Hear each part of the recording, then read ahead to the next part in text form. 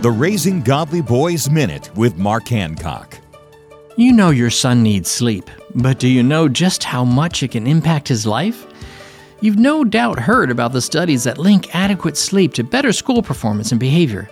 Two things that many boys particularly struggle with, but one study at the University of Maryland actually found that children who slept less than 9 hours had different brain structure.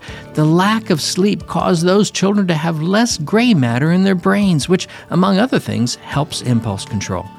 So give your son the best chance at self-regulation and school performance. Prioritize his sleep, even if it means missing out on other activities at night. His developing brain will thank you. For more ideas on raising boys to be godly men, visit Trail Life USA or RaisingGodlyBoys.com. You can raise godly boys. Visit RaisingGodlyBoys.com. RaisingGodlyBoys.com.